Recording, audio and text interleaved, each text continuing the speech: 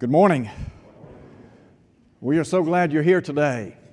I can't think of a better way to start the new week than to be right here on Sunday morning. And we're glad that you're here. We're glad that you made the choice to be here this morning. Now look, I know the Super Bowl is tonight.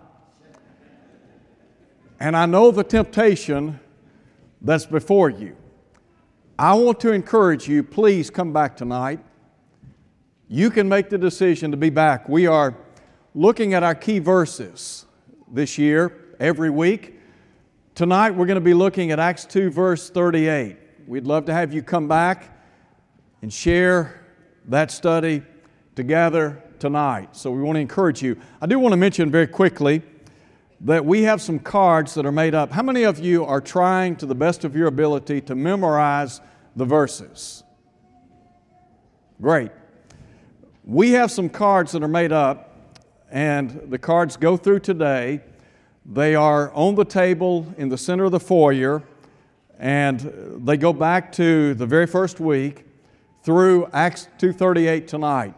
I'd encourage you to take a copy of these cards, take them with you. You can keep them in your pocket, in your purse, whatever. Pull them out through the week. You can look at these verses, just keep them fresh in your mind. Also, as many of you know, we just concluded our month-long evangelism class, and on Tuesday night of this past week, we shared a series of 3 lessons that we are encouraging those of you who are trying to reach out to your friends and family members with the gospel. You can take this lesson, and what we want you to do tonight, or rather really what we want you to do this week, today, take a copy of this lesson. Go home, read through it, study it. It will help you, and it will help you to learn more about what you're going to be teaching others. Now, I would grant that this lesson series, it was really put together by Jared's dad. It is used in Jamaica. It's very thorough, but very simple. You could actually hand this to a friend. They could read through it, go through the questions. They could learn the gospel without your help. I would encourage you to help be a guide to them. But if they're not interested in sitting down, it might be they'd be willing to take it, go home and study on their own. But I want you to take a copy of this, take it home with you tonight, or today rather. Study through it this week. We're going to have plenty of these made up, and if you need more, we'll be happy to share them with you. And I would also add this, if you go to the doctor, to the dentist office or whatever, many times they have magazines that are on the desk. Look, you could take a couple of copies of this little pamphlet, lay it to the side of some of the other magazines. I promise you, somebody will pick it up, somebody will read it, somebody might take it with them. Just a thought. All right, in our study today, we're going to be looking at Mark chapter 5. Mark chapter 5. I want to invite you to look at Mark 5, the passage that Jordan read a moment ago. Our study today is going to center around the theme, helping others to break the shackles of sin. I want to ask you a question today. Do you know anybody personally in your life who is shackled by sin? Do you know anybody who is struggling with sin in their life? Do you know anybody who, for all intents and purposes, is sinking in life because of sin? I bet you that most of us know at least one person that would meet that criterion. There are so many people that we come in contact with regularly who are struggling with the shackles of sin. Many people, unknown to us, deep down in their heart of hearts, they want to be free. They may not express that verbally, but they're unhappy, discontent, dissatisfied. Their lives are a wretched mess. They want freedom. They want somebody to help them break the shackles of sin. But there are 2 problems. Number 1, they don't know the one who has the power to free them from sin.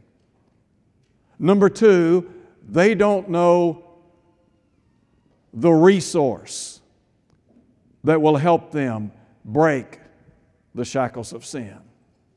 That's where we come in. That's the beauty of the message today. We have the opportunity to help people. I'm talking about really helping people break the shackles of sin.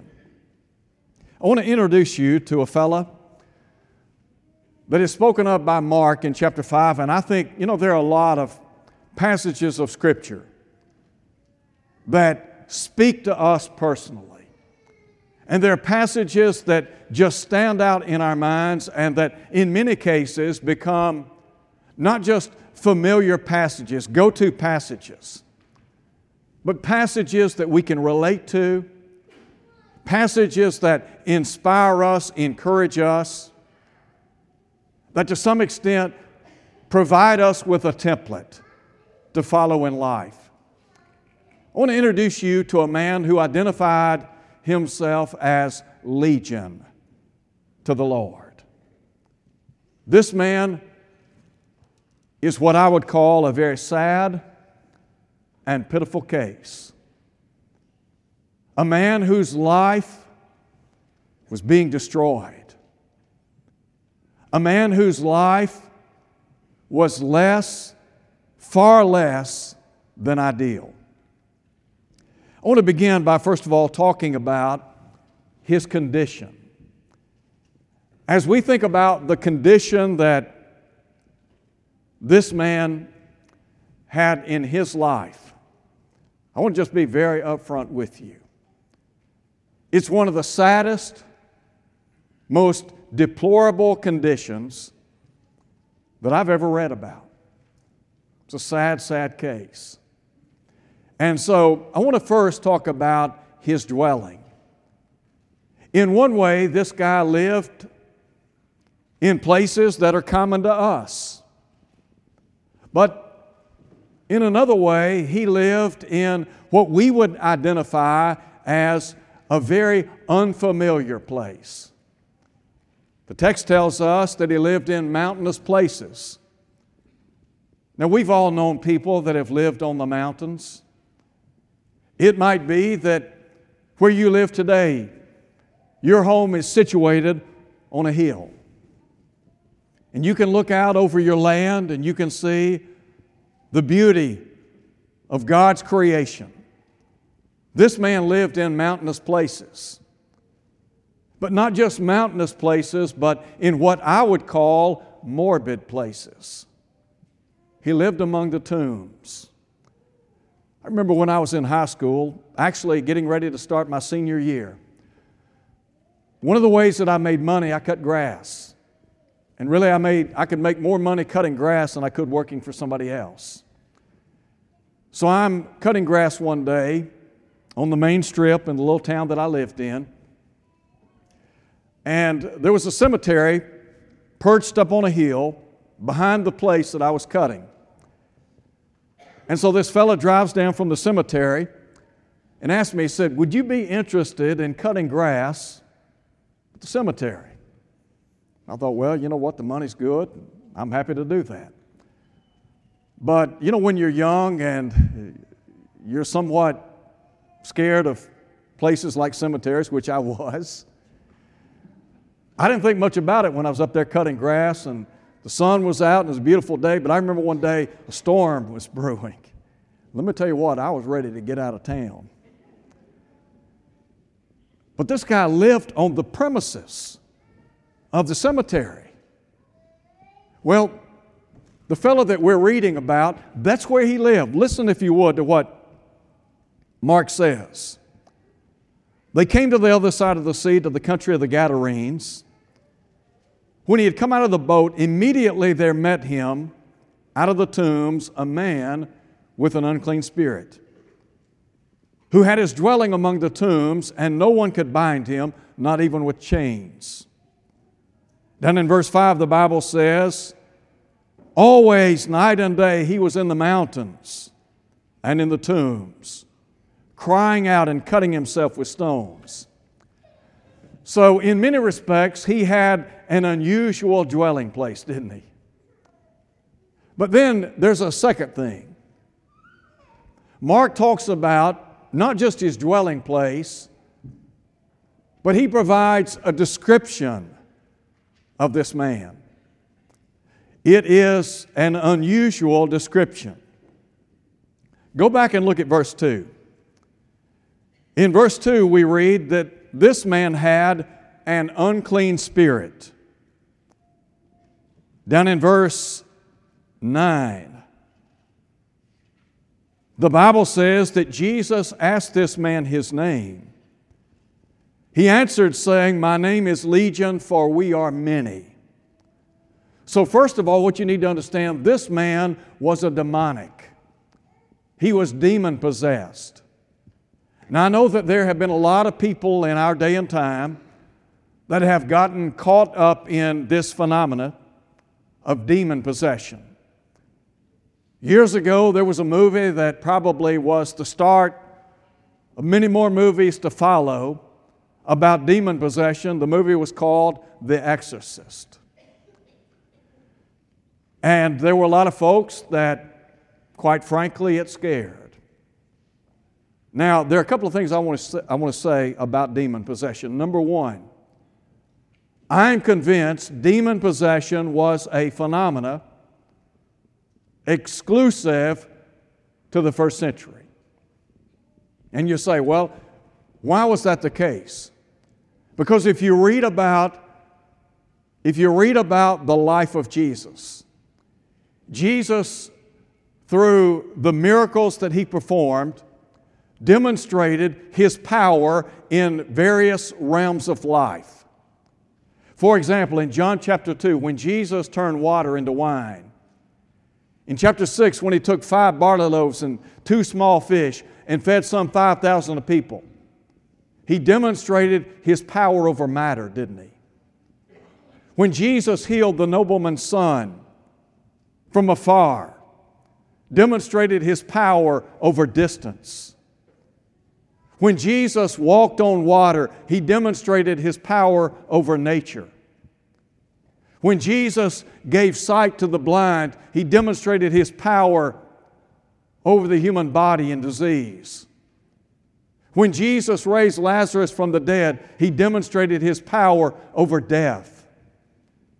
So when Jesus cast out demons, he demonstrated his divine power over the demonic world.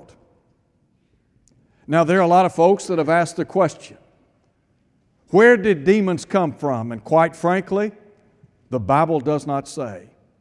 There have been a lot of folks that have speculated their origin. And really, the bottom line is the Bible doesn't say, so why spend time studying and thinking about it? If the Lord had wanted us to know, then obviously He would have given insight into that. I do not believe people today are possessed by demons. But I do believe that people demonstrate lives that are under the influence of the devil. They live like the devil, don't they? You remember Jesus talked about the work of the devil. He identified him in John 8, verse 44 as a murderer and a liar.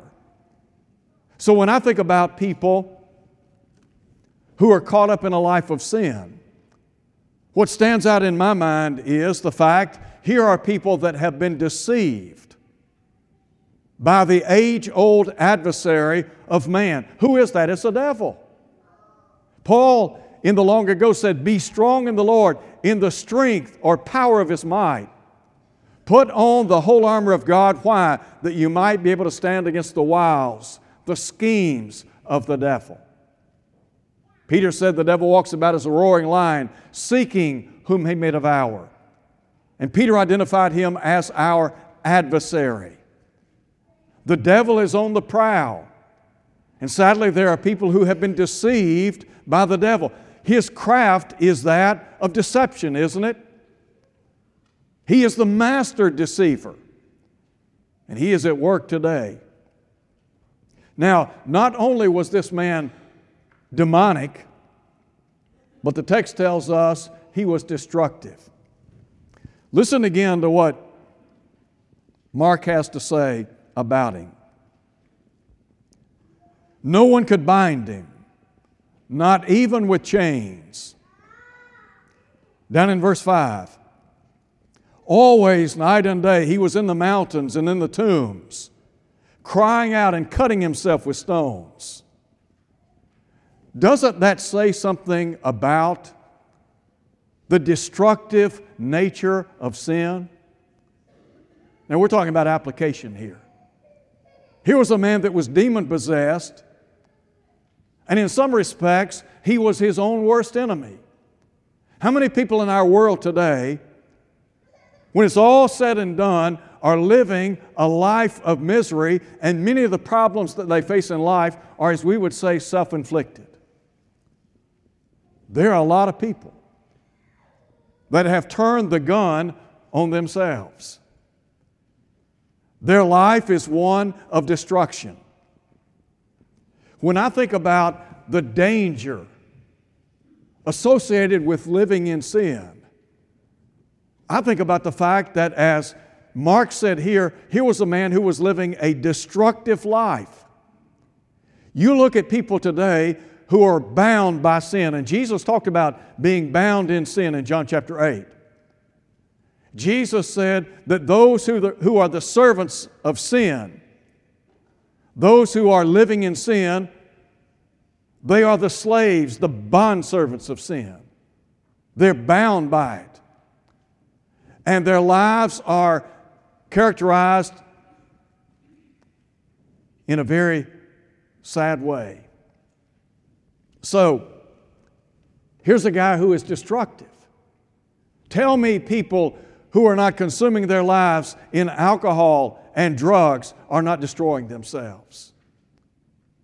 Tell me that there aren't people in our world who, because of greed or covetousness, are not destroying and drowning themselves in spiritual misery. Didn't Solomon say, "He that loves silver will not be satisfied with silver"? The deceit of the devil says that you can gain everything you need right here on planet Earth. And Jesus said, not so. Jesus asked, what shall it profit a man if he shall gain the whole world and lose his own soul? Not only is sin destructive, but I would add this, it is demeaning. When you live in sin, you live beneath God's ideal. Do you remember the story in Luke 15? The prodigal son. The Bible tells us he went out into that far country and wasted his substance on riotous living. And the Bible says, when he had spent all, this guy is destitute. Jesus said in his narration, no man gave to him. He didn't have anything.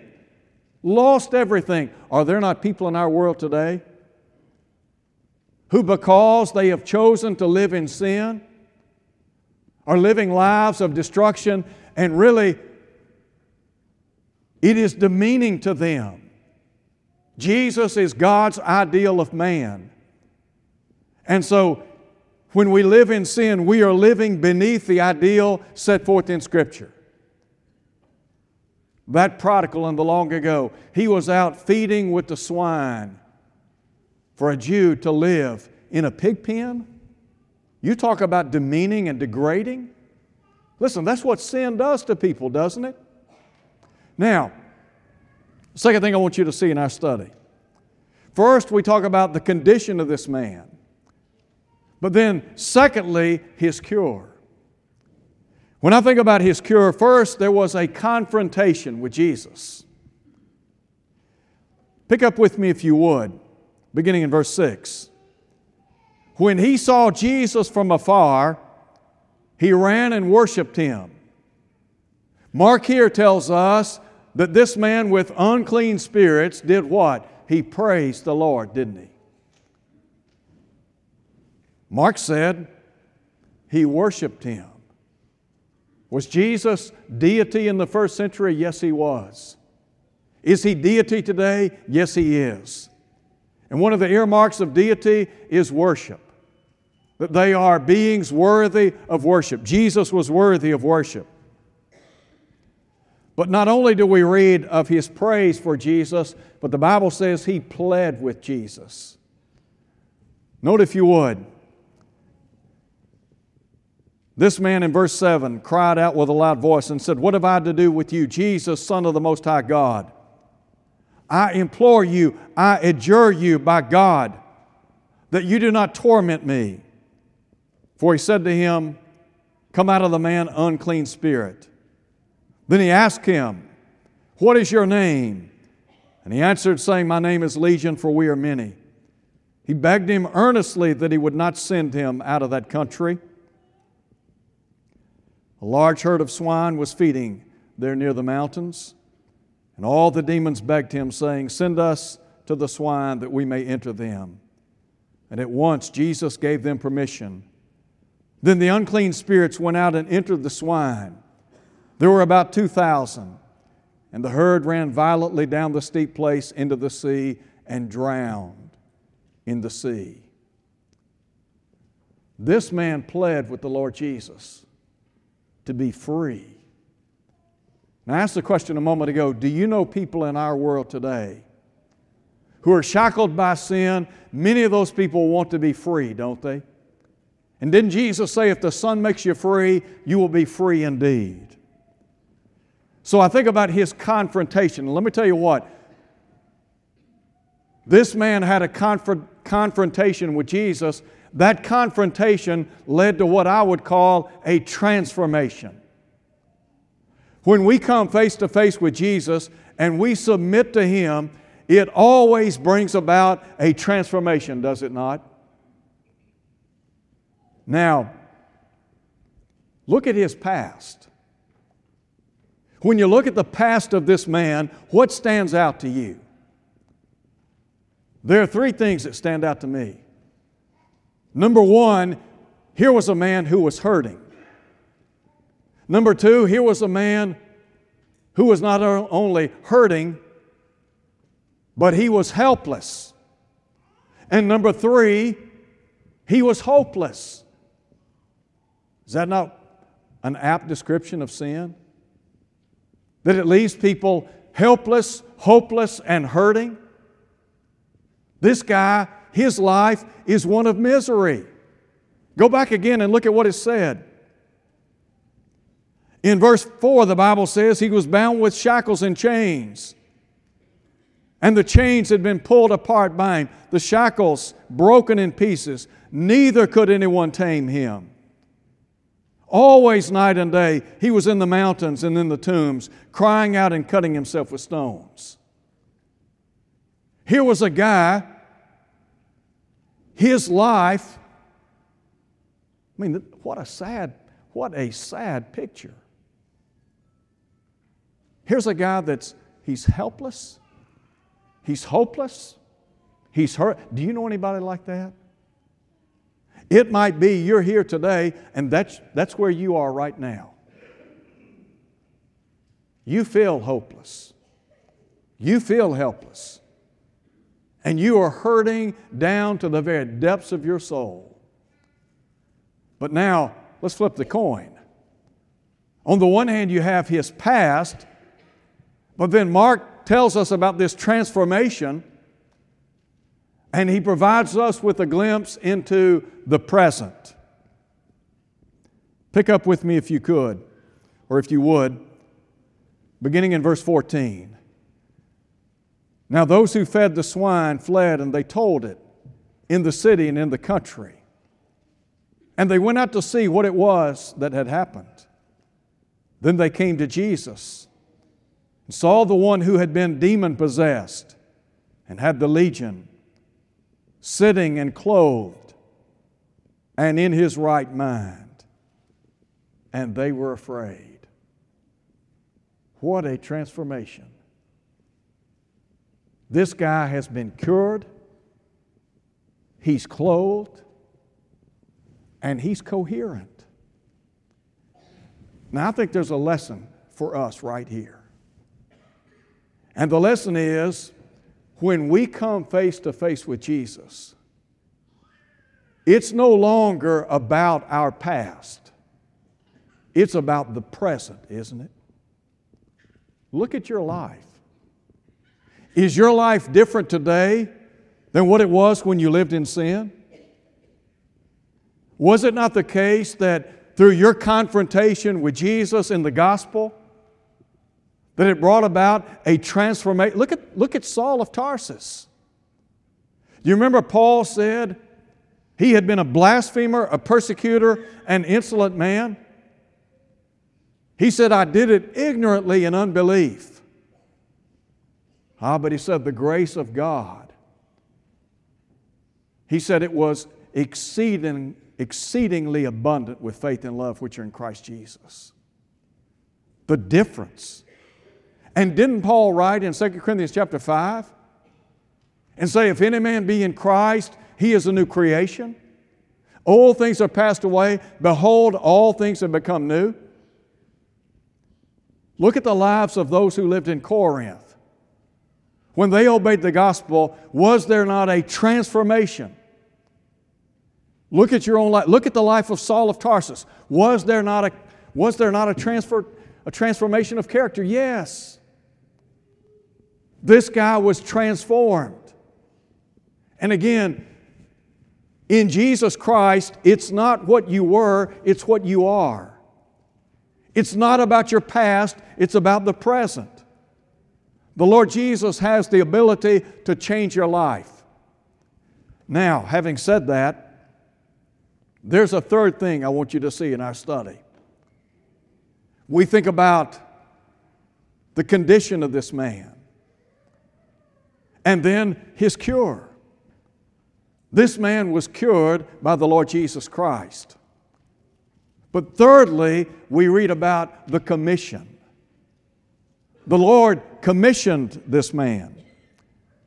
So, note if you would, first of all, the immensity of his blessings. Now, his life characterized by destructiveness. It was a dead-end life. And that's an apt picture of sin. It always leads to destruction. It always ends badly. And yet, when you think about the immensity of his blessings, the source of those blessings was Jesus, wasn't it? I want you to listen to his request. The Bible says, the people pled with him to depart from their region. That is Jesus. And when he got into the boat, he who had been demon-possessed begged him that he might be with him. I can understand why this man wanted to be with Jesus. I mean, here's a guy whose life was that of incredible misery. Here's a man who has a burden the size of many mountains. And now he's been blessed. Now you think about how blessed you are as a child of God. Have you been blessed? Has God blessed your life? Would you say He has immensely blessed your life? He has, hasn't He? I mean, you think about what Jesus has done for you in this life. Would there be any way that you could repay Him for all that He's done for you? I don't think we could we? I don't think there's any way that we could ever say thank you enough to the Lord Jesus for what He has done in our lives. The change has been that radical. And the blessings that we enjoy are so superior. As a matter of fact, if you're in Christ, you are blessed above the rest. You really are. You might not know it, but you are. You are rich in Christ. Paul talks about the exceeding riches of His grace and kindness. And you're blessed. I'm blessed. So I think about his request to the Lord, but then note, if you would, his reply by the Lord. Listen to what Jesus said to him.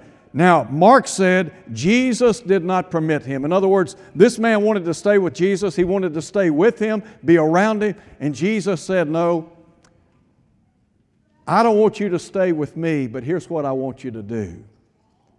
I want you to go home to your friends and tell them what great things the Lord has done for you and how He has had compassion on you. Now let me just pause there and ask this question. When you look at your life right now and you think about the immensity of the blessings that you enjoy in Christ Jesus and how blessed you are, you have been pardoned by sin, you have peace with God, you have His presence in your life day and night, you have the privilege of prayer, you have the promise of heaven, you have been so blessed. Could Jesus not say to you, here's what I want you to do. I want you to go back home and I want you to tell your friends what great things the Lord has done for you and how He has had compassion on you. In other words, I want you to tell other people how blessed you've been. Every blessing you enjoy comes from whom? Comes from the Lord, doesn't it? Do we not have something to share with other people? Yes or no? I can't hear you. We do, don't we? So if we have something to share with other people, the question is, are we? Are we sharing what we have, what we've been blessed with other people? I could not begin to put into human words how blessed my life has been. Could you? I could empty the English vocabulary, and I still could not sum up how blessed I've been.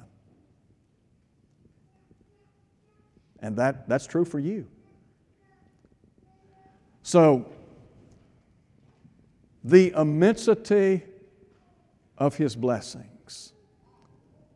But then there's a second thing, and that is immediately He became a broadcaster for Jesus. Note, if you would, what is said in verse 20. He departed and began to proclaim in Decapolis all that Jesus had done for him. First, the message that He preached. We have the gospel, don't we? Would you say we have the greatest message known to man? Yes or no? Yes, we do. Have we been blessed above the rest? Yes, we have. We are so rich in Christ, aren't we?